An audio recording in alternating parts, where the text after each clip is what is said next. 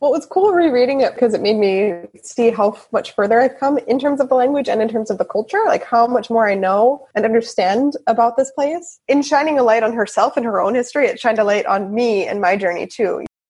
Welcome to the Bookish Expats podcast, where we discuss books that help us understand the host countries we have lived in or we're currently living in. In this episode, I had the pleasure of co-interviewing Nicole from the Expat Cast podcast with former guest of this podcast, Tatjana. Nicole chose the book Schadenfreude, which I am 99% sure I'm saying wrong, by Rebecca Schumann, and it is 99% not wrong. It is a hilarious peek into 1990s East Germany from an outsider's point of view. And let me tell you more about that in just a second. If you are interested in starting your own podcast, then let me give you a month free. Podbean.com/virtual expats is the link you want to go to. Also, I'm starting a specifically expat-related beginning podcasters online workshop. By workshop, I mean it's a resource dump.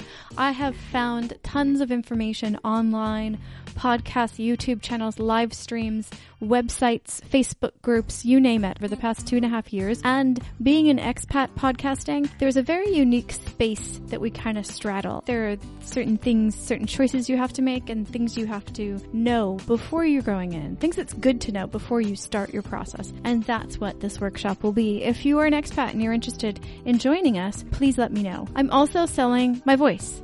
No, really, I am. If you or anyone you know needs a voiceover talent, I now have a page on voices.com. It's just voices.com/actors/Steph Fuccio. What I don't charge for is the promo spots that I have in these episodes. What I want to do is provide a free space for other content creators that are producing things that selfishly I like and unselfishly that I think you'll like and that's relevant to the things we're talking about in the episode. So what is this book that Nicole picked? It is Schadenfreude, a love story. Here's the full title: Me, the Germans, and 20 Years of Attempted Transformations, Unfortunate Miscommunications, and Humiliating Situations That Only They Have Words For, by Rebecca Schumann. Most importantly, Nicole read this book before she went to Germany and read it recently before we interviewed her. So many good cultural nuances in this book, and it was very, very cool to talk to Nicole, who's an American living in Germany right now, and Tatjana, who is from Germany living in India, and myself, who've only visited Germany very briefly, once when I was 17 and once about 2 years ago. So it was very interesting for our three perspectives to wrap our head around Rebecca Schumann's story about life in Germany from an expat's point of view. Final thing before we dive into the interview: if you or anyone you know is an expat, and a rather bookish one at that, and wants to discuss a book that helped understand the local culture that they had moved into, then please do contact me. All right, well, thank you so much, and let's get to this interview. Thank you, ladies, for joining us on Bookish Expat Season 4, the completely bookish version. With me today, I have Tatjana. Yay! And special guest, Nicole from the Expat Cast podcast. Hello! All right. So Tatjana and I are going to pick Nicole's brain on a book that I'm completely going to mispronounce. So Tatjana, can you help me out with the book name, please? It's Schadenfreude. Thank you very much. By Rebecca Schumann, is that right? She's American, so that's not up to me. But it sounds like a German last name. I don't know. That's true. Anyway. All right, so there's that. So, dun dun dun. Nicole, are you ready? I am so ready. All right. We've taken a page from your own podcast where you end the episode with some quick questions, and we have 10 quick questions to start this interview off. I'll do 5, then Tatjana will do 5. Yeah.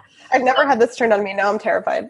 Again, like you say, just answer quickly and in a short, succinct manner. We have a lot of more meaty questions for longer exchanges later on after this end. Okay.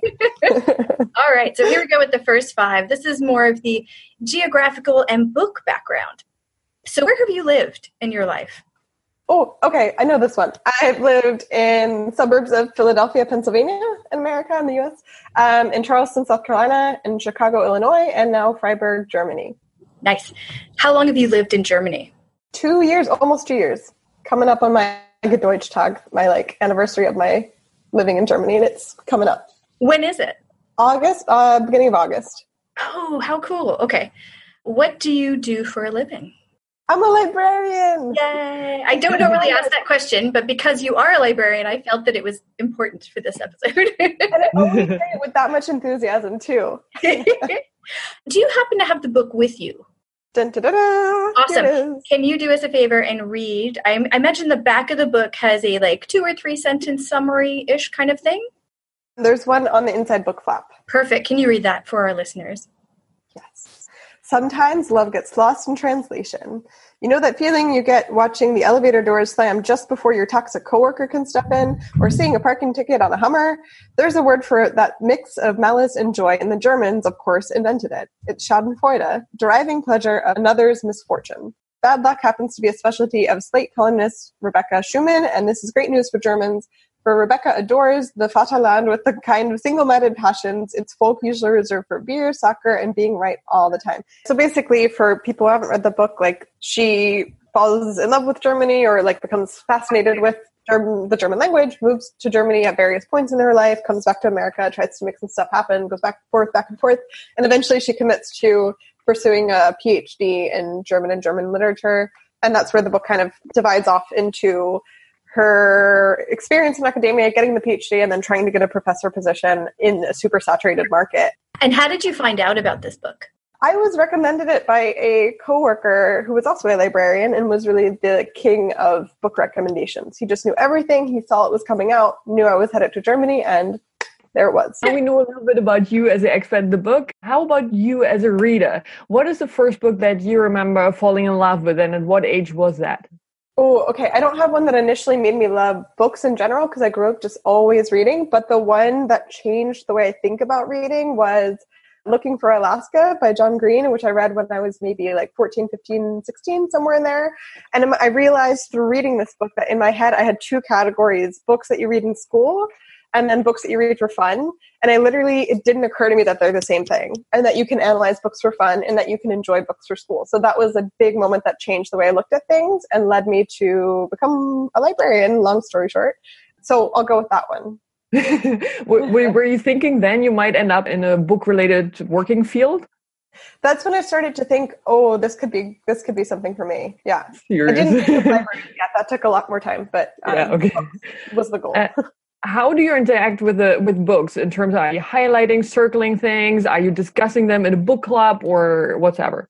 Oh, I'm super passive these days because I used to be a little bit more engaged with the item itself, the book in your hand. I would underline it, maybe write some notes in the margins, but that was more high school and college when I was buying a lot of books. And then I went to grad school and got impressively broke and stayed that way for a while and stopped buying my own books. And you can't really write in library books. They don't like that, I learned. So these days I just kind of read it and return it. Brilliant. And did that change while living overseas? Now that you're living in Germany, how you read, what you read, any of that? Oh, totally. Yeah. I stopped wanting books that were too, I don't know what to say, too literary, too serious. So when I moved abroad, my life was so stressful that I noticed myself naturally going to only books that I wanted them to be quality, but lighter. So my qualification was that I would just pick out the ones with the pretty covers because those tended to have something behind it that worked for me. So I'm slowly coming out of that, but I went through a good year and a half phase where, pretty books only. That was it. I think that's fair enough. A lot of I went through the same thing just because I think for work and studies especially, you're reading so much, and when you want to read then for pleasure, you only read just light stuff, and that gets you out of that basically. And I felt very guilty about it, but that's perfectly fine. Yeah. We don't judge you. We read everything as well. We don't do book guilt on this podcast. Yeah, I like this. I'm trying to force my brain to agree because I feel that way, but I don't think that way sometimes. So you started answering that a little bit, but what do you prefer? Hardcover, paperback, ebooks, or audiobooks today? Oh, my very favorite kind of bound book is, well, in the US, I know it as library bound, and they really don't have it outside of libraries. So it's a hardcover, but on a paperback, basically. So the paperback has just thinner cardboard as a cover, and the hardbacks have a thicker hardcover. There's this version that's kind of both in one. So it's a smaller format, but the cover is still hard enough and it's printed directly onto the cover. Like there's not a sleeve. It's just on the book. And I found that they're way more common in Germany. In America, you can only order them through certain companies that work with libraries and large-scale booksellers like that. So you couldn't really find it in a personal, like one-to-one version. Here they have them pretty commonly. I don't know what you would call them, though. I have never heard about that before, but that's great. I'm probably describing it poorly then because you've definitely seen it. Steph, do you know what I'm talking about? Or well, no? The only thing I can think of is some of the like really thick reference manuals that I've seen in libraries have kind of that binding on it. But I don't know if that's like what kind of No, they do it for fiction even. So yeah, you know how a lot of times the format of a hardcover book is just like taller and a little wider, and then the paperbacks are a little shorter and a little thinner, but then thicker. There's more pages in them, right? And so this version takes basically the format of the paperback book and puts a printed cover on a slightly thicker piece of cardboard that is then the cover. Do you have an example around you there? No, I'm looking at my bookshelf right now, but I don't know if this spoils any of your future questions, but I haven't bought as many books since moving here. And I'm seeing that we pretty much only have paperback or hardback, but I'll find an example and send you guys pictures to try to explain what I mean. Great. As a librarian, ebooks, is that a complete no-no for you or?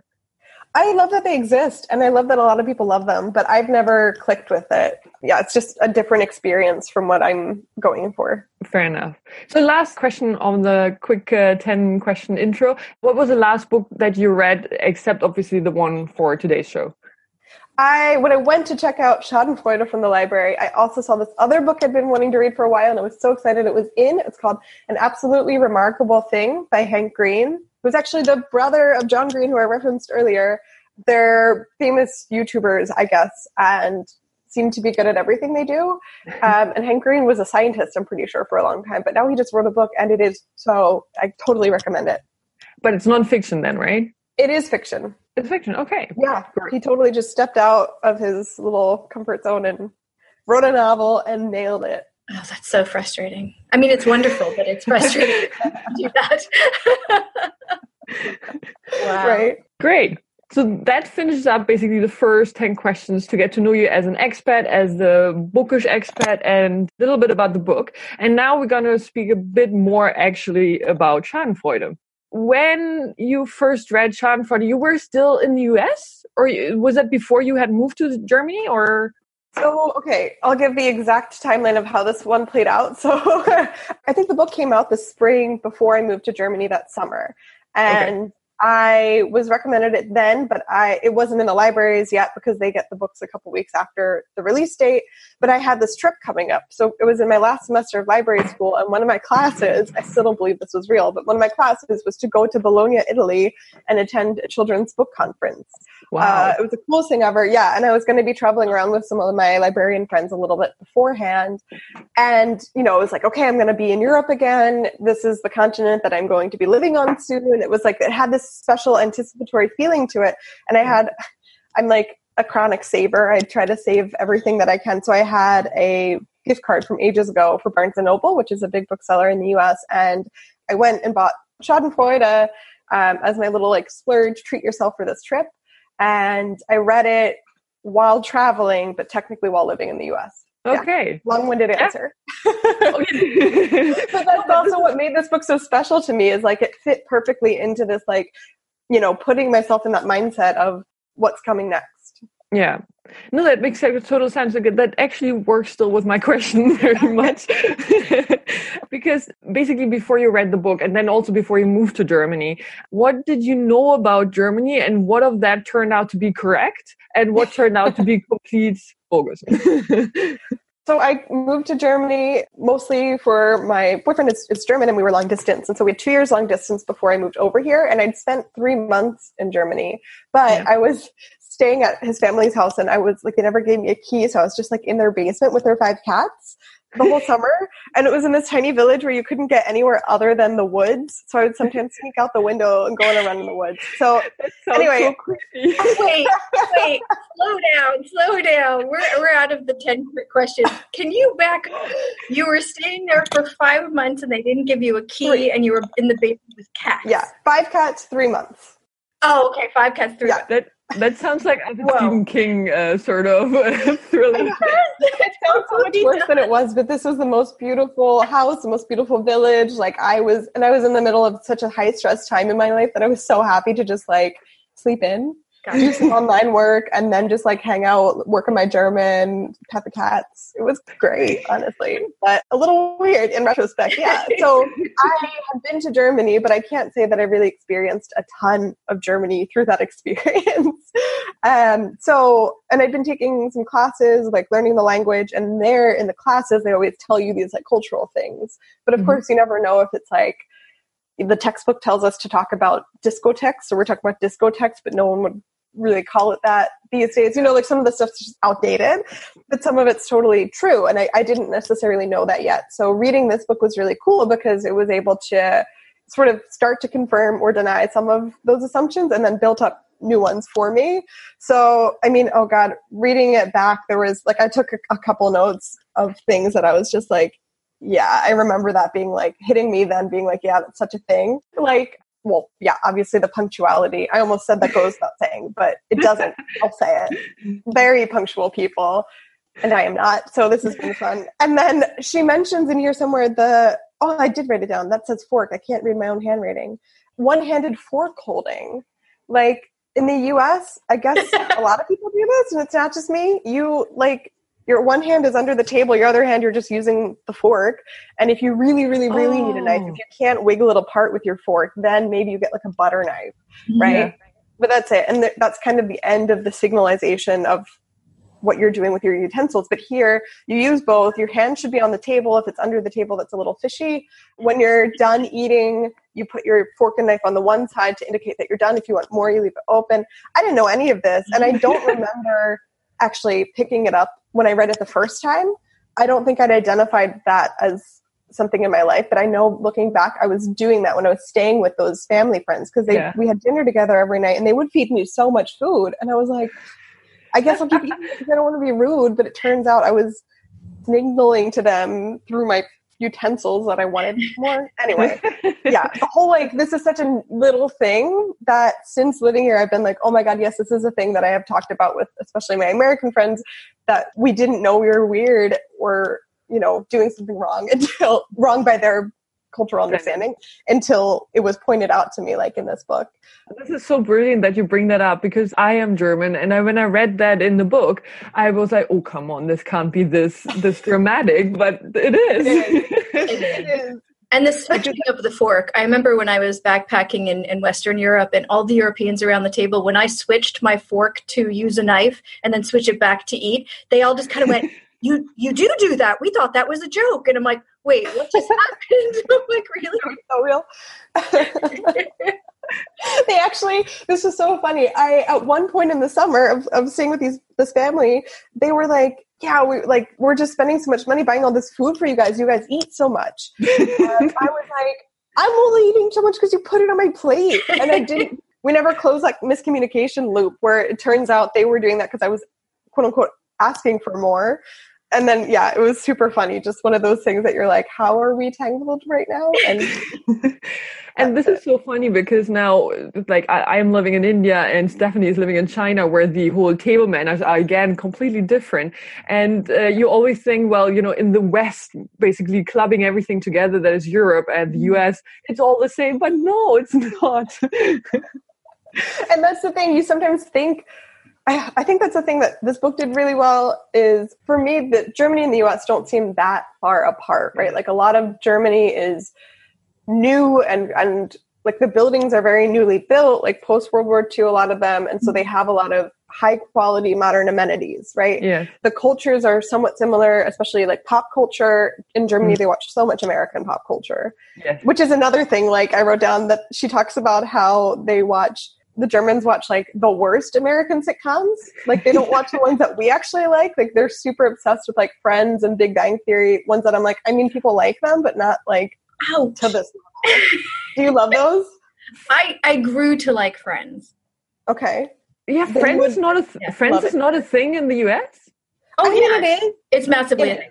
The thing is, Friends is very sort of, Nicole, like what you were describing about feeling guilty about liking lighter books. Friends is a very non-thinky, light sitcom. It's definitely not cerebral. You don't turn it on to be stimulated. You turn it on to turn off.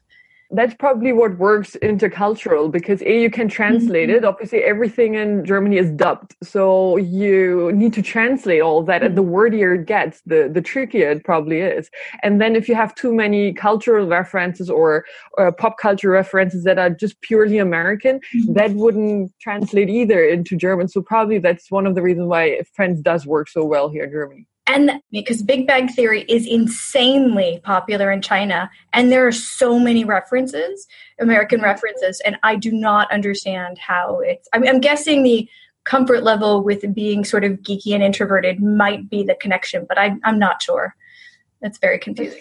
It's and I don't mean to say that those shows like aren't big in the US or that they shouldn't be. Like, it's just that there is a huge love, and like that would be a thing that people would ask me about. You know, they'd be like, oh, like you're from the US, like, oh, like do people really go to the bar every night, like in How I Met Your Mother, whatever? And I'm like, what? It's just it's another level of love that I was not expecting. So anyway, this is all to say the pop culture in America carries over a lot to Germany, not entirely, but a lot of it. And so it's easy on the surface to like travel through and think, not that different. I could do this. And it's really only the more you stay there and the deeper you sink in the German language and the German culture that you start to see all of these little things that really mount up, where I know a lot of people who have lived all over the world say adjusting to Germany has been one of the hardest things, just because it's deceptively different. And I think that the author did a really good job in this of expressing that, where at the beginning it's all like sort of these surface level things that are similar or not, and it's all good and fine. And then the longer she engages with Germany and lives there and et cetera, the more she's like, oh, like this is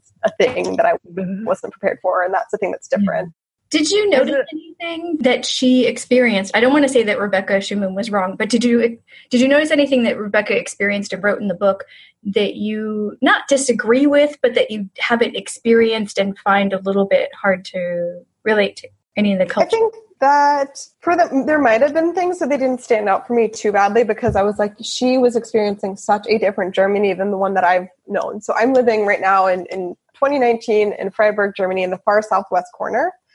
And she was living in the early 90s, and she was in a couple other cities, but a lot of the book is about her time in Berlin. And this was very shortly after the fall of the wall. And that was to me one of the coolest things about this book. It's like time traveling and looking at this specific moment where, I don't know, like I was born in 1992. So when the wall fell, that was before my time. And so I grew up being like, oh yeah, that was a thing. I know. You guys are making faces. I know. I officially feel old now. That was in my high school yearbook for one of the photos of the year. Yeah. So we probably also have totally different like thoughts in our mind about that. But, you know, it's like kids today, like 9/11 is a thing that they learn about in history class, not a thing they experienced. Same for me with this whole change in Europe. Like I knew it happened, but I didn't really think about the impact. And I've been so fascinated with that as of late, like that decade, the decade since, and really just how recent that whole history is, and hearing what it was like for an outsider to be there, discovering it all. You know, Berlin is still really cool these days, but it's like, I think, were we saying the other day that when we talked, Tatjana, that it's like bars that tried to look like the East, you know, like they tried to call back to these old times, but the times have just developed past that. And so in the book, what she was experiencing in Eastern Berlin are just going to be pretty different than what I'm experiencing. And I think the thing that stood out to me more was just how much I have experienced a lot of the same stuff to different degrees, right? Like I've never lived in a WG, which is a Wohngemeinschaft, where they all live together. I've never done that, but I know people who have, so I know it exists, but she was really way deeper in that than I was. Right. But you were saying that just fits in so perfectly because you were saying the east of Berlin and so forth. Now you're living in what, from the Berlin point of view, is the deepest west. And there is a whole chapter in the book actually dedicated to what is called Ostalgie, which is the love that some Germans anyway, have for the former East, basically. Have you encountered any sort of references to there's basically former West, former East, and anything of that? I've definitely encountered people talking about the differences. And well, okay, so I've met some people who their family's from the East, and hearing their family history is just like, oh, wow, okay. Totally different than what you hear from a lot of family histories on the West. I've heard about a lot of people make comments about the tax. There's like a, what is it, Solidarität or something? Yeah, where when the reunification happened, there was a tax implemented to help support the, I guess, rebuilding or modernizing of the East. And that tax still exists today. But I've heard some West German people say like, but as soon as you drive into the East, the roads are so great. What tax money, they're just using it to, we need the money, whatever. They bicker over this. So I know that for sure. And I think it's becoming more and more clear to me now that I'm working in a public library in Germany, and the people I work with are a lot older often, like the public that comes in that I interact with. And I think that they would maybe be more outspoken about this kind of Ostalgie, like this longing for the East. And also I'm responsible for buying the books in the library for politics and society, Gesellschaft, is that? Yeah. Okay. And the, like, sociology, basically. And there's a lot of books that come out about the East and about the women from the East. I think this is really fascinating. Like, a lot of people talk about feminism through the lens of the DDR. And I don't know if they're longing for it or if they're just saying, look at all, 30 years out, look at all of these examples we have of really powerful women, Angela Merkel being the easiest example, who grew up in the East and then are very at a different point with their experiences of equality or their feelings about themselves in society than people who grew up in a different environment. I can see that. But I think Ostalgie in Germany is very sort of like a wave. It comes and goes. And a couple, like 10 years maybe back, there was a huge movie that came out on that topic. So that sort of brought that up again. And now I think with feminism being quite sort of a thing out there, it's just another take that you can take that historical period on. Basically. Yeah. What was the movie? The movie, oh dear Lord, I'll check that out and I'll let you know. It was actually a movie that was depicting the former East Berlin and what life was in there, because very funny because there's so many prejudices from the East about the West and from the West about the East, obviously. And neither of them, or most of them, would never know what life was like on the other side. So this movie depicts that very, very nicely. It's it's a comedy. It's nothing serious and everybody gets shot or something, but it's a very, very realistic view in that East Germany. Hey there. So this is Steph again. I just wanted to let you guys know that the movie that they were talking about is Sollen Allee. It's SONNENALLEE. I'll put the link in the show notes to the trailer so you can take a look at that. It looks really good and it's going on my movie list. But I want to veer off into podcast land for just a moment to give you a podcast referral, as I always do. Podcast I really, really, really like. It's called Varmints. And I have to say it like that because it has an exclamation mark at the end of it. Hey, my name's Paul and I'm not an animal expert. I'm Donna and I'm not an animal expert either. And together we do a podcast about animals called Varmints. Every week we pick an animal, do a bunch of research on it, and bring you some interesting facts about that animal. But we don't stop there. We talk about that animal in movies, TV, and other pop culture. And we talk about whether or not that animal would make a tasty dish, and how intelligent we think it is on the scale of 1 to 10. It's exactly like one of those fancy PBS nature documentaries. Except with more poo jokes. New episodes go live every Thursday wherever you find your favorite podcasts. Or you can visit us at blazingcariboustudios.com. Varmints! Varmints! They have so many good ones to choose from. It's ridiculous. Like, I could go with a pretty one, like a dragonfly, which was a really great episode. And I have to admit that's about when I started listening. So let's start there since that's where I started. So we'll start with Dragonflies. So that was episode 92. So that's number 1. Number 2 on the recommendations that I have for varmints. I'm going to go with Black Bears because that was a really fun one to do too. And the third one is a no-brainer. This is... I was laughing hysterically on the metro when I was listening to this one. This one's without Donna, unfortunately, but it's Paul with a bunch of creepy crawly creatures. He did a live stream for the Cure 3.0, which is a fundraiser for cancer research that was organized by Nick and Justin from the Epic Film Guys, which is another great podcast. I'm telling you, podcasts beget podcasts. There's no way to talk about one podcast without bringing in like 6 others. Anyway, I don't want to spoil it for you, but Paul does something very, very brave and gooey and gross gross from a Western point of view. So he does something very interesting to get donations for that good cause. So that is the live stream for the Cure 3.0. And as of right now, it is the latest episode, but they come out on Thursday. It's Wednesday for me. So it's going to be the second latest episode by the time you hear this. So that came out on July 4th. Oh, that came out on July 4th. There's all kinds of goodness with this. So yeah, so those are the 3 episodes that I recommend starting with. Get in there and start listening because Paul and Donna are wonderful human beings and wonderful podcasters. Let's get back to some other wonderful human beings, and I guess I'm in that category because it's Nicole, Tatjana, and I having this conversation. So let's do this.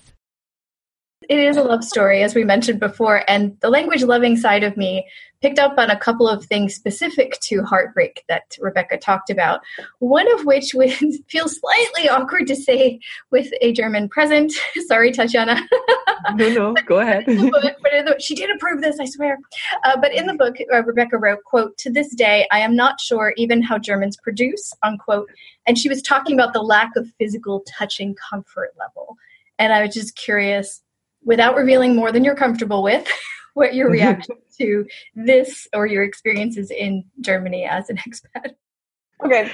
I am confused about this topic generally because, like, nudity, they love being naked all the time as much as possible in public. Totally okay. But yeah, touching and like physicality and warmth and like romance, a little bit less so. But then on the other hand, like this is stuff I sometimes don't even notice anymore. But like when my parents were visiting, we were waiting in line for something, and the people in front of us, they were an older couple, not old, but like maybe my parents' age, maybe like in their 60s.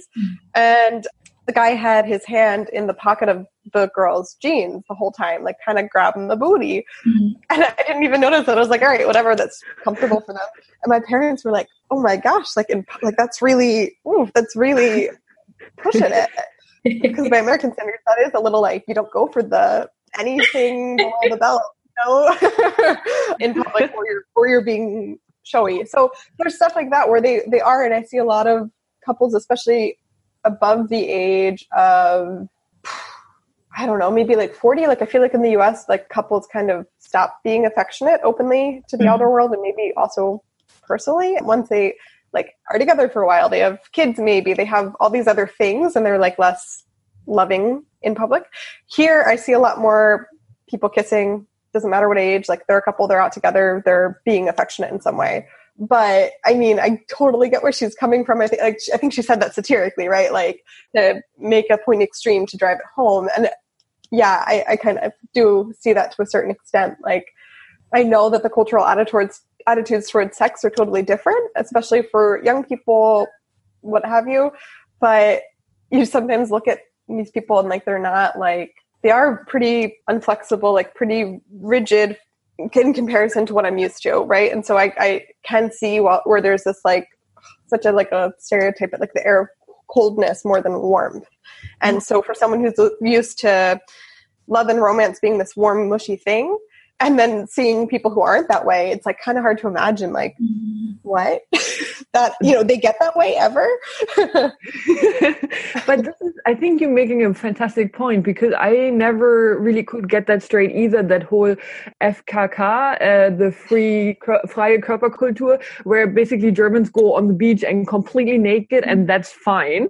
But then in other situations, it's so stiff and cold. But I think it's really that as long as you're not close close to somebody and you don't know them, so mainly in a professional background, it's all very, very distant. So if you meet somebody, it takes a long time to the moment that you would actually hug somebody or that right-left kiss thing, basically. However, once that does happen, so once you're in a relationship or once you do have made friends, etc., then it becomes a lot less strict and a lot more comfortable and sort of warm. For sure. And even in the US, I think the touchy-feely vibe is very different from place to place. I think in some places people will hug people sooner. They'll do public displays of PDA, public displays of affection. Yeah, they'll do that soon, a lot more. It just really depends on the context and the people. But I thought that was clever. It was meant more as humor than as a cultural judgment. I know almost nothing about. I've spent all of maybe 3 weeks in Germany in total in my life, so I'm just the observer today.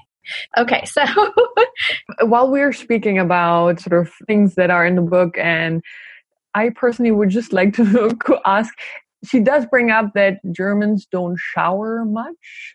Have you experienced? And I'm bringing up that question more to give our lovely interviewee Nicole the chance to rectify that.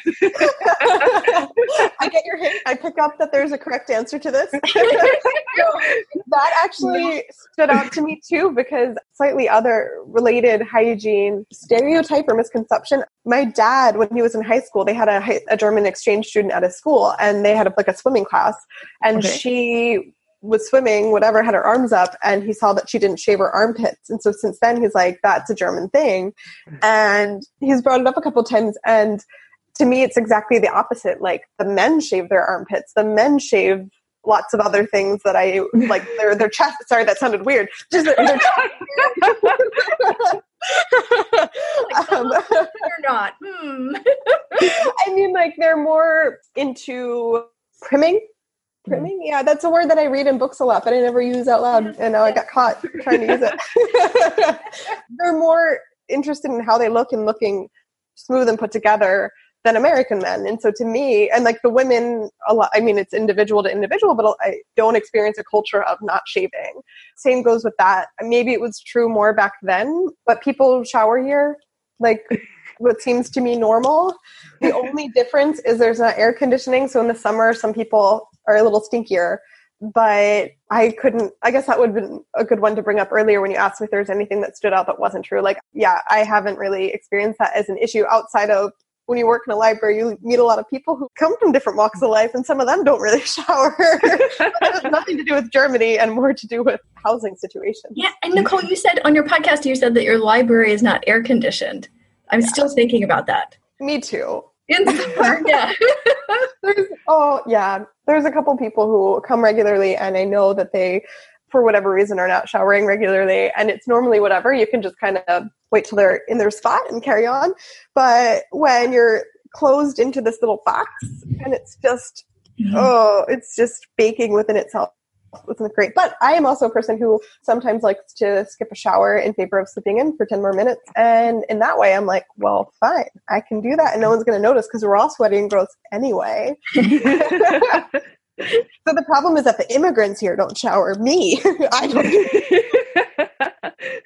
Too funny. Oh, here I go again with the language part. Just full disclaimer, I took German in high school, and that was a very long time. Before you were born, Nicole. That's when that was. And I remember none of it because I was a horrible student. It had nothing to do with the language itself. However, I have developed a liking for analyzing languages, even if I can't speak anything other than English at this point. Going back to the author in the book, and heartbreak again, she mentions that in German, heartbreak in English means literally love grief. That was a part that I loved, is when she touched on moments like that in the book. Were there any language things that you noticed in the book that you were like, yes, I love that. That's a gem of mine too? There were several. I mean, she used them as the titles of the chapters. So let me just flip through real fast because there are such good ones. Yeah. Okay. Table of contents.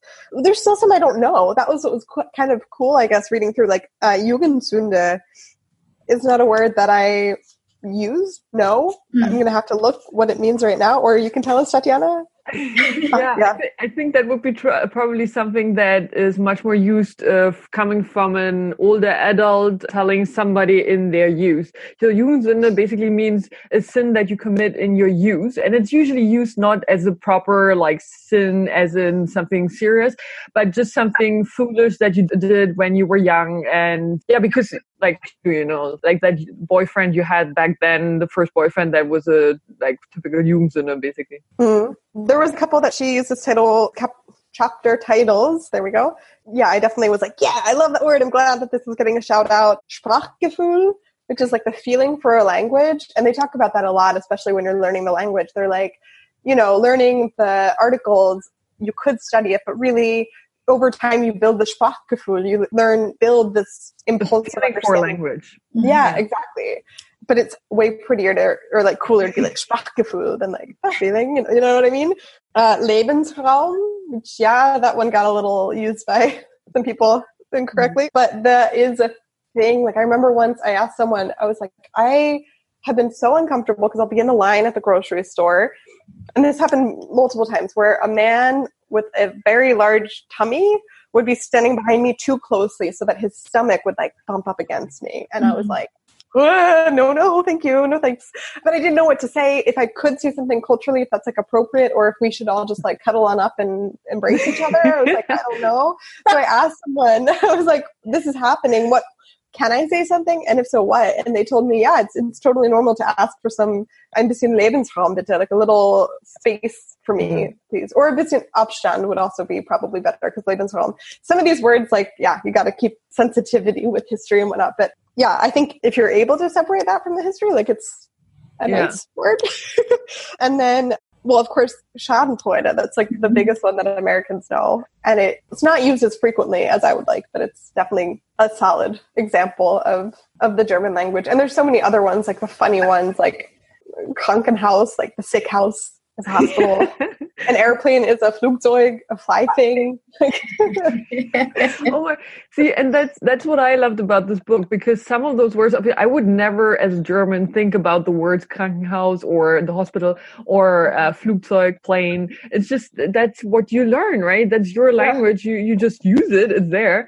But it's true, once you pick that apart, it becomes so much more obvious that some of them are really strange.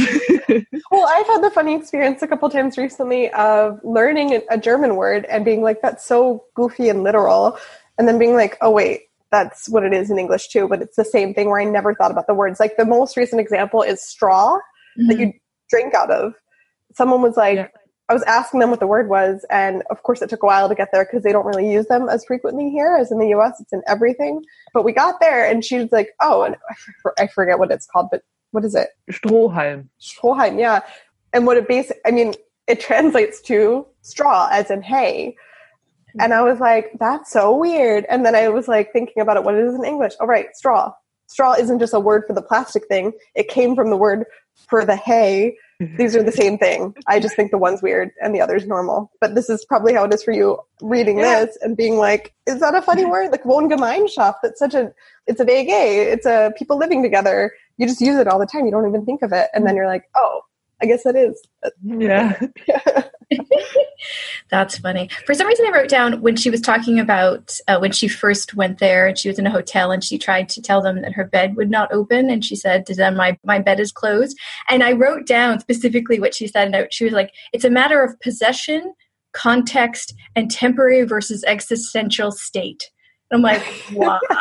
And then she went in to explain it. And I was like, that's a lot to deal with just to say, I can't sleep because the cot's not opening. This is the thing. I literally had this conversation yesterday with some friends who are at various stages of learning German. Like, you have to get to a B2, C1 level of the language before you can actually have a basic conversation effectively, because of little things like that. Like, when you're starting to learn the language, you get one little thing wrong and it's a totally different meaning. It's such a precise language. And I was arguing that there's like this magical golden space where you're at like late B2, where you know enough that people won't switch to English, but you're bad enough that they're expecting you to make mistakes. And so they're prepared to be like doing mental acrobatics to figure out what you're actually saying. Mm-hmm. And I advanced past that recently. And now I'm good enough where they don't think I'm going to make, well, yeah, great. Except for now they think I'm going to make less mistakes. And so when I do something like that and say that that is closed wrong, like I use the wrong form of closed, then all of a sudden they're like, what are you talking about? And I'm like, come on, like you don't know. I know it's not perfect, but don't you know what I mean? And they really don't. Like, it's not people being like, whatever. It's genuinely like one tiny little mistake is a totally different meaning. It's all built on like prefixes, suffixes, and pronouns, and all of this other existential stuff. As you're mentioning your trip through the German language, basically, how long have you been learning now? About 4 years. Yeah, really more seriously, only 3. But 3.5 years into very seriously, diligently learning it to feel decent at it. Because in the book, the author mentions, right, that there is this scale of how difficult languages are to learn, basically, internationally for an English-speaking national. And German is supposedly on number 2. So there's very easy languages in category 1. And then there's German already in number 2. Now, obviously, the script is the same, which makes it easier already to basically start in the language. But other than that, as a German speaker, I would never want to learn that language. Yeah. Well, it's wonderful and beautiful language, and I love the precision. But at the same time, as an expat, it does make it really hard for people because, like the conversation I was having yesterday was people saying like, I've been learning it for so long now, and I still can't even feel confident asking for something, you know? And it's really a barrier to integration. But of course, one that is worth pushing through because it's the German language. You're in Germany. Like, very few people I know are anti-learning German if they're serious about living here. But you get people like, a couple of my friends were only here for like 2 to 3 years, and she was on international trips for a lot of that. So was he. So they never really learned good German. And they got to the point where they were like, should I stay? Should I go? And they were like, well, let's go, because the language is not working for us. And in people like that, people who study abroad, all of this, like they're not really realistically going to pick it up that quickly. And so it's a challenge. How has it been? Because I also always remember that there's certain words that sound very same or are the same, in fact, but are used differently. Like, for instance, handy. Handy in English is like practical. Something is practical, basically. Oh, this is very handy. But the handy in German is actually a mobile phone. Give me my handy, my mobile phone. Have you experienced any of that sort of? Any trouble with? Many. Yeah, so many. And it's so weird because you have to, first off, I can't say the English words like an English person, like an American or an English speaker would, because then they don't know what you're saying. You have to do like this like fake German accent. Like, you can't say marketing, you have to say like marketing, which I'm not over. Like, I think it's ridiculous, but it's funny, so it's good. Yeah, but there are some things where I get frustrated where I'm like, you're taking the English word, but you're doing it wrong. Well, since we're talking about things that are wrong, let's talk about things that are right. Very, very right. I have 3 words for you. Podcast, Brunch Club. If you listen to any or all of my podcasts, you probably have heard me talk about them before. Here is Adela to tell you more about the podcast, Brunch Club. Hi, podcast listener. So I have a question for you. Have you ever found yourself starting a sentence with, "So I heard on a podcast"?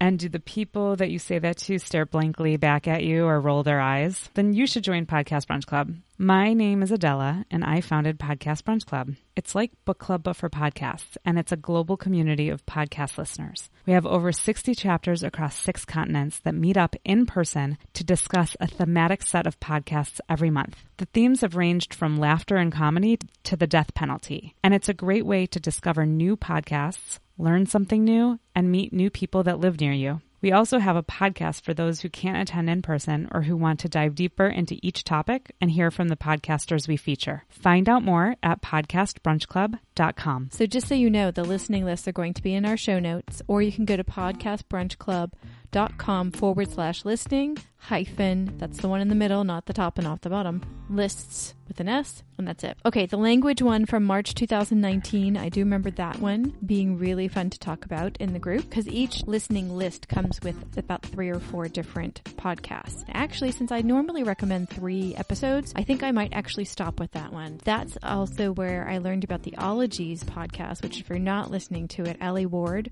my gosh, is she a podcasting and just, oh my gosh, is she an amazing, amazing person. The language one from March of 2019, I think you should start there. Also, I have a special surprise for you. I just this week interviewed Della for the Virtual Expats podcast. So you can hop on over to that podcast. Actually, you don't have to anymore because they're all going to be consolidated on this very same place. Virtual Expats, Changing Scripts, and Bookish Expats are all going to exist in the same place from now on. Adela's coming out in the fall, so stay tuned. I'll be sure to let you know before her episode comes out. But my goodness, it's such a fun conversation to have with her. So Podcast Brunch Club, seriously, either go to a meeting, listen to the podcast, or just cry because you are being pod solitude, and there's no reason at all in this day and age to be a solo podcast listener. Unless you want to, but I know you like people. I can sense it in you. All right, hey, speaking of people, let's get back to the 3 people having the conversation about Schadenfreude, shall we? I was wondering how it was for you, Steph, reading the book, because she uses a lot of German, and sometimes it's explained, but sometimes it's not. And so was that a barrier for you, reading the book as someone who doesn't speak the language? I grew up not understanding languages around me, so I have lived in a perpetual state my entire life of not knowing what's going on around me. Maybe that's why I'm such a bad language learner, because I'm just so used to not knowing that when I'm in a place and I can understand something, I'm like, wait, this is so distracting. So no, if anything, it made her descriptions, when she didn't just drop and when she dropped and explained, it made those really, really poignant for me. So I really liked that. Good. Yeah, that was one thing that I worry about recommending this book to people. I'm like, is it too alienating if you feel like, because sometimes it'll just be used in context, just one word. Mm-hmm. And I wasn't sure if that would be, well, and I guess everyone's different, right? Like maybe you have a high threshold for that and someone else might have a lower, but that is something that stood out to me both times I read it, especially because I said some of the words, I mean, most of the ones she uses in context are fine, but a lot of the words aren't ones that you learn right away. So even as a German learner, it could be a little jarring. They were that often. I don't know. I would figure someone who would read would have a certain tolerance for running across words they didn't know, no matter what language it was. True. I wonder if maybe I was more sensitive to it because I was reading it when I was like, at this point, I think I was at like A2, B1 German, and I felt like I should know a lot of things. And coming across stuff that I was like, do I know that? Do I not? Maybe I was, extra critical in that sense. Language guilt. It's real. Yeah, it's so real. Nicole, have you ever quoted the book in conversation? Maybe not exactly word for word, but situations or some of her terminology or anything? I've definitely referenced it. I have a terrible memory, so quoting things is always off the table for me. But I have definitely made reference to especially some of the stories or even some of the feelings. Like I think she does a good job of giving you an atmosphere. And I think that I've referenced, but I don't know. I can't think of like specific examples. Sure. Have you ever recommended it to a German friend? I don't know if I have. I've recommended it. I think I recommended it. Yeah, Tatjana. Yeah. I loved it. Yeah. I remember when I started working at the American Library, where I worked the first year I lived here, I noticed that they didn't have it, and I think I recommended that they buy it, but they did end up getting it, and I can't remember if that had anything to do with me or not, so I don't want to take false credit, but once it was there, I think that would be something that I would recommend to the readers that would come in regardless of where they're from, because it's totally, up the alley of anyone who's living in Germany. But I think I should recommend it more because it would be really fun to see what people think and how they react. It would be very cool. And if you get reactions, please do social media as the reactions because I'm very curious. I mean, we have an end of one. Tatjana has already shared some of her impressions of the book, but I'd like a bigger sample set. Yeah, totally. Fair enough. So Tatjana found Rebecca Schumann on social media, and it looks like she's pretty active on social media. I think we're both following her at this point. So know, Nicole, that when I ask the next question, we could maybe sort of forward it on to her to see if she'll reply. No pressure there. So if you could ask the author, or less high stakes, any character in the book, any question, what would it be? That is a good question. Yeah, I think I would be curious because question. This is maybe a little bit like talking about craft or something, not craft, but like the book takes a turn in the last quarter or so and goes more like less talking about Germany, etc., and more talking about like academia, which I was also really interested in. But I thought that those are kind of two different audiences. There's a lot of more overlap, but person who reads it for academia would be maybe less interested in the beginning. People who read it for German stuff would maybe be less interested by the academia. So I was just kind of interested in that choice because I can't imagine it went through without people bringing that question up in the editing process, or her asking herself, like, when, I think it's a choice, and I just would be interested in hearing about what went behind that choice. But I don't know if that's too meta, like asking about the book instead of the content. It's pretty blunt on social media, so I'm guessing there would be an answer there. But honestly, Tatjana and I had conversations about this when we hit that part of the book, and we were kind of thinking it felt like two different books. Yeah. Like, personally, I was cheering on her when she was dissing academia before she got to that point where it's all she talked about. And then I was like, okay, now it's too much. So it was like the balance was really good in the beginning love story part. And then I felt like it went a little too far over. I think I would agree. Yeah, I was, especially being like finishing up grad school at the time that I read this and having a lot of opinion, academia in general, and like the state of academics in America, I'm down for that kind of content. But I did leave the book feeling like, I kind of wish we carried through more like what was going on with her relationship to Germany as she starts to build her life in a non-German place, context, etc. I mean, she's still obviously super active in like through her translation work, like obviously she's connected to it, but I would rather hear more about that, I think, in this book. Mm-hmm. And then I want to read a lot of long, like ranting essays online about academia. Cause like, I'm down to trash it. There's a few, the professor is in, and Jorge Chan has a really good comic strip. And for some reason right now, I can't remember the comic strip, but I can remember him. PhD Comics. Those are two different things. Do I know them? Yeah, The Professor is In is a blog by, I think, an ex-academic who helps people deal with their life post-academia. And her blog often calls academia out on the ridiculous things that they're doing. Like volunteer professors apparently is now a thing in the U.S. Oh, my God. Volunteer professors, full-on course load, but not getting paid at all. Not even adjuncting, but volunteering. Yeah. So she writes about stuff like that, and then also tries to help people transition to a quote unquote regular career after academia. No, I don't know either of them, but they sound really I'm going to send you both of these by the time we hang up. And Jorge does a wonderful comic strip called PhD Comics, where he's constantly poking fun at academia in the US. And there's also been 2 movies to come out of the comics, and the first is funnier than the second, which normally happens, and but they're both equally funny. So, yeah, listeners, I'll put those in the show notes. Anyway, Tatjana, you finished reading the book a few weeks ago. What is your reaction to the end of it now? Do you feel the same way? Yes, I still feel the same way. And I completely agree with Nicole as well that especially when you read the cover, it's very wordy. There's a lot of text on the cover, and it's Schadenfreude and something. The entire text really sets you up brilliantly for the first part of the book, like the first 2/3, where it's really about the language and those words that are very unique to the German language and her experience, the author's experience in Germany, living there and learning the language, etc., etc. So for me, not having an academia background at all myself, the last part got really sort of out there, which I didn't really, because she's still teaching German at that point. So there's like that little string that still attaches to the rest of the book.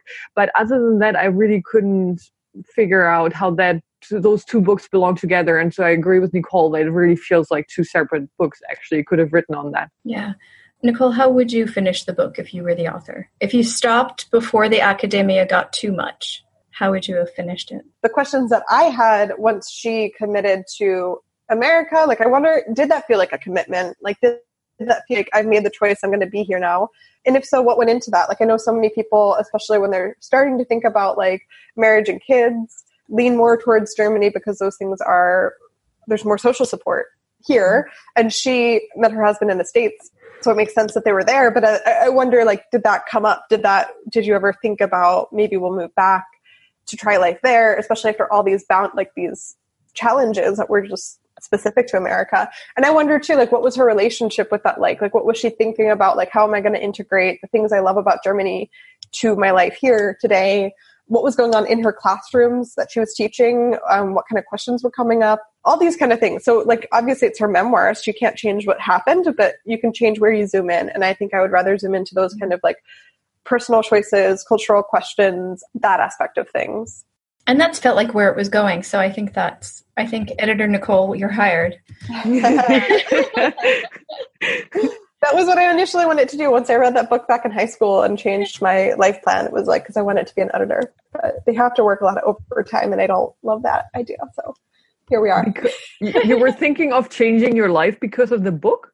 No. The book I mentioned way in the beginning that changed my opinion about books in general. Yeah. What I landed on as a career idea after reading that was that I wanted to be an editor specifically for young adult novels. And that didn't happen, but yeah. But look at me using my, my former editor. There's plenty of time. Yeah. People have 3, 4, 5, and 10 careers these days. So there's plenty of time. And now you've got 2 languages that you can be editor in. Oh God, don't make me edit in German. No. No.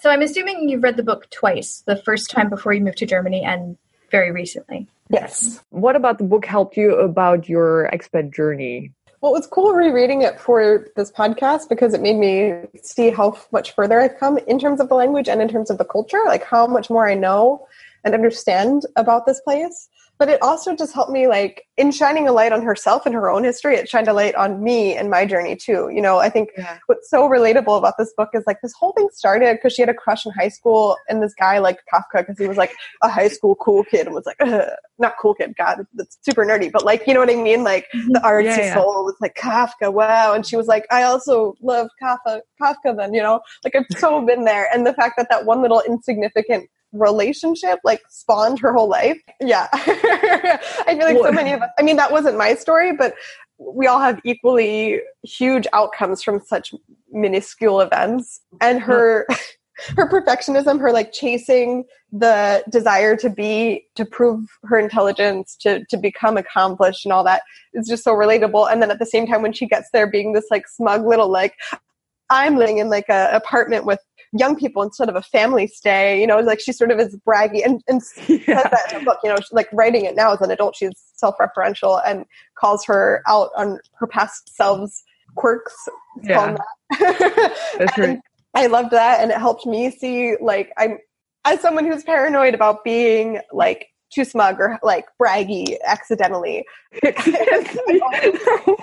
know, sometimes that happens, right? So I loved her calling herself out on that because it like makes me look back on like how I approach talking about my journey, or, you know, when I go talk to my friends, am I being like, oh, like I live in Europe, blah, blah, blah, or am I being more authentic, you know? And I really love that aspect. And I think it'll be a fun thing to revisit again. Like it's a book I can definitely keep coming back to in various points of my journey. Have you read those books that she mentioned in the book? And like, are you bragging generally about you reading certain books that other people wouldn't get through? No. Okay. I'm not that dedicated with my reading at this point in my life. I did on the topic. If you're asking me directly, I guess I'll admit that I have read Ulysses. No, like back in college when I was like studying literature, I was maybe a little bit more in that direction, but like, I'm not really competitive in that way now. But what's funny that you should ask that is my brother got me a couple books in German for Christmas this year, one of which was a bunch of Kafka stories. So once I finished this reread, I was like, oh, I do have that. And I'm trying to read more German. So I picked it up and I read The Metamorphosis. Okay. I can now officially confirm that like I don't feel the same way about Kafka that she did. Like it was cool. It was like, and also just reading in German is like not that fun for me. So I'm probably not going to keep pushing through that particular book. But another thing that I love about books is when they inspire you to step out of your sort of bookish comfort zone and read something that you wouldn't otherwise. Like when I was a teenager and read Twilight, and then the author was like, a lot of it's inspired by Wuthering Heights. And then I read Wuthering Heights and I loved it. And I was like, I for fun outside of that channel. And so same thing here. Like, I wasn't going to pick up Kafka otherwise. Like, sorry to my brother, but that Christmas gift was sitting on the shelf, and I was like, one day. But this made me be like, hey, I wonder if I could read it. And also, she loves it so much and makes it sound so exciting. Maybe I'll try it. And yeah, I'll keep reading it here and there. And I do like it. And I do like knowing, like, oh, I can read Kafka. That's cool. It's a nice, like, it marks your progress, but that's not my battle to fight. I don't need to conquer that Mount Everest. No, I'll stick to like German magazines or something. Good. So are there any other books that you would recommend to to the expats listening out there with regards to expat life in general? Not necessarily Germany, or even Germany if you want. Yeah, there's one other book. I feel like they're trying to make it a thing where like Americans writing about Germany, they have books with like bright yellow covers, because shortly after this book came out, Achtung Baby came out, which was an American who moved to Berlin and was raising a family there and talked about the differences in parenting and early childhood education. It was really interesting and I really liked it. They're two totally different stories, but I think readers of this that liked it would like that one as well. And then more generally, I just like, especially as a librarian, like a book advocate, I want to say, read what you like. Like the book I was talking about earlier, where I was like, even just now, like I should try reading in German more, and it's just not working for me. Yeah. I was trying to read more like impressive books a year and a half ago when my life was really stressful, and no, I needed to read like rom-com level books, right? Yeah. And once I started listening to myself and allowing myself to first off read in English and second off read things I wanted to read in that moment and not shoulding in any way what I should be reading, it got so much better. And I was so much relieved because I was able to have this experience that means so much to me, just losing yourself in a book. So I just want to say, like, my recommendation would be like, read what you want, push yourself for sure, especially for your language learning, but don't be too hard on yourself. And if you need a moment with a romance novel or whatever it is for you, like, go for it. Absolutely. I couldn't agree more. Who cares what you read, as long as, like, if you want to read whatever makes you happy. Exactly. Are there any other questions that you think we should ask our future guests at Bookish Expat? Ooh, it's so circumstantial on the book, I think. But I guess I would be also interested in hearing, like how their expat journey and their reading journey have crisscrossed throughout, like what someone's journey of, I used to read more of this, but now that you guys asked a little bit of that already, but I think that's really interesting. And I'd love to like have a whole like deep dive onto that. Okay. And then last but not least, where can our listener find you online and listen to you and listen on to you? Yeah. So I have a podcast called the Expat Cast. I interview people about anything expat-y related. Sometimes it's more resources. Sometimes my librarian side of me wins over and I'm like, here are good quality resources for the problems we're having. Sometimes it's more fun. Sometimes it's more just like, let's just talk about what you're experiencing. I think my natural inclination is to talk a lot about the challenges of expat life and like breaking down the idea that people have that you're just like off living this wonderful vacation life. Like it's a really hard life living abroad, and it doesn't matter where you came from or where you are, you're going to have a lot of emotional challenges. And we talk a lot about that. So you can find that anywhere you get podcasts under the Expat Cast. And then we're on social media, mostly Instagram and Twitter at the Expat Cast. And They're probably too modest to say this, but there's a recent episode of the Expat Cast where Tatjana was the actual guest.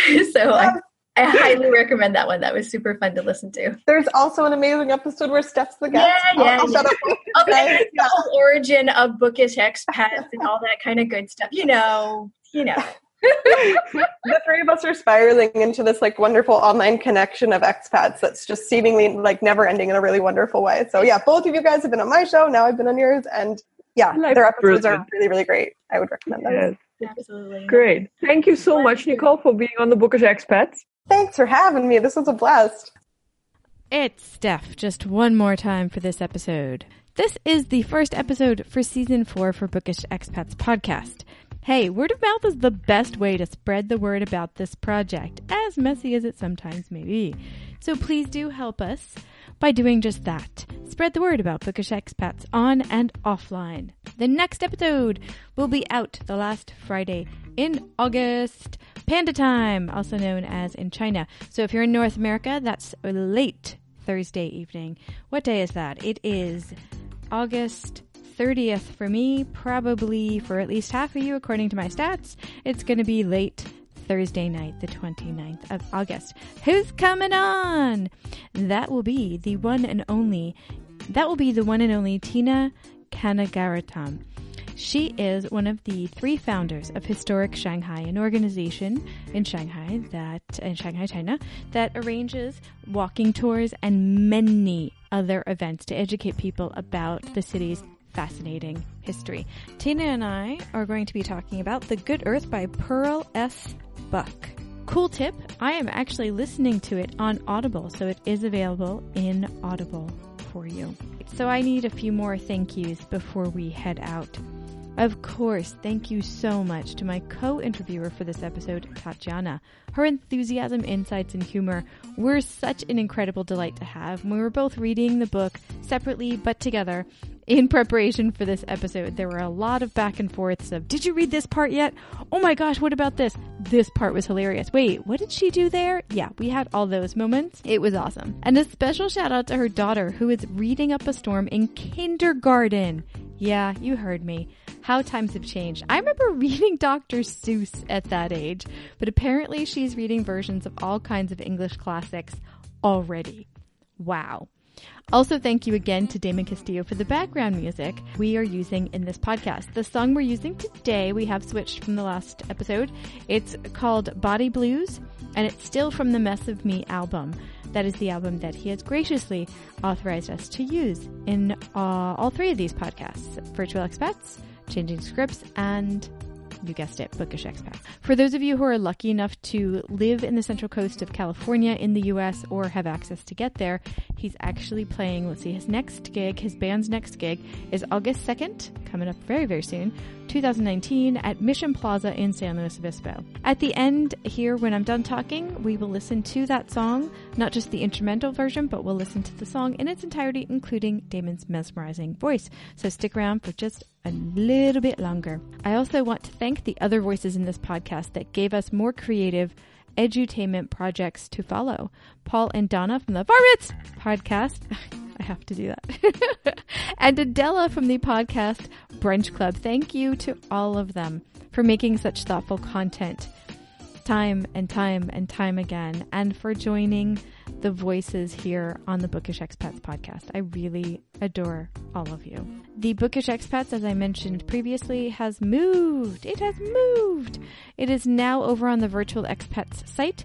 There will be more changes. We're not done. So don't get too attached, but for now you can find us over at virtualexpats.podbean.com. There's a lot of improvements in the mix for all of this stuff over the next few months, but I will definitely keep you in the loop, especially now that Podbean has the record on your phone option, which is super handy. I know it's not quite as crisp as this mic, my Samsung QTU, my love, my dear love. I'm loving my mic right now. This is something you should not do as a podcaster. Hey, yeah, so we've moved websites, and but we haven't moved the main website right now yet. It's still stephfuccio.weebly.com. Whatever changes I make, I will have redirects, forwards, notes, voice notes, all kinds of things to let you guys know what's happening. Anyway, if you want to contact me about any and all of this, anything at all, I am Steph Fuccio, STPHFUCCIO, absolutely everywhere online. It's also my Gmail address. I'm going to let Damon finish you out in a very groovy kind of way. Damon?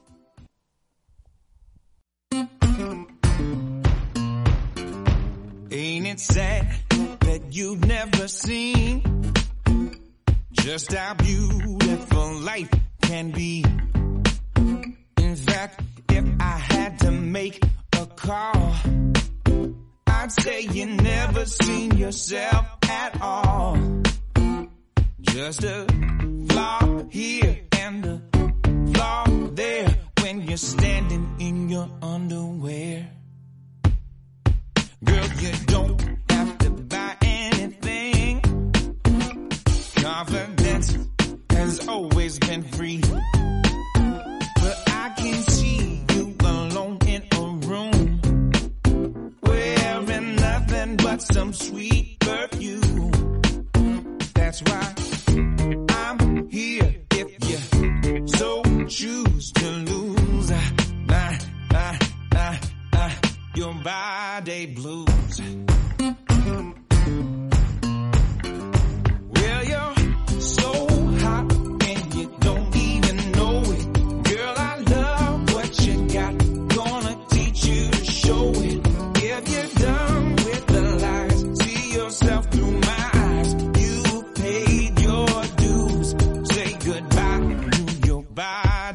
blues. Well, I know that you wanna be free from the shackles of the bourgeoisie.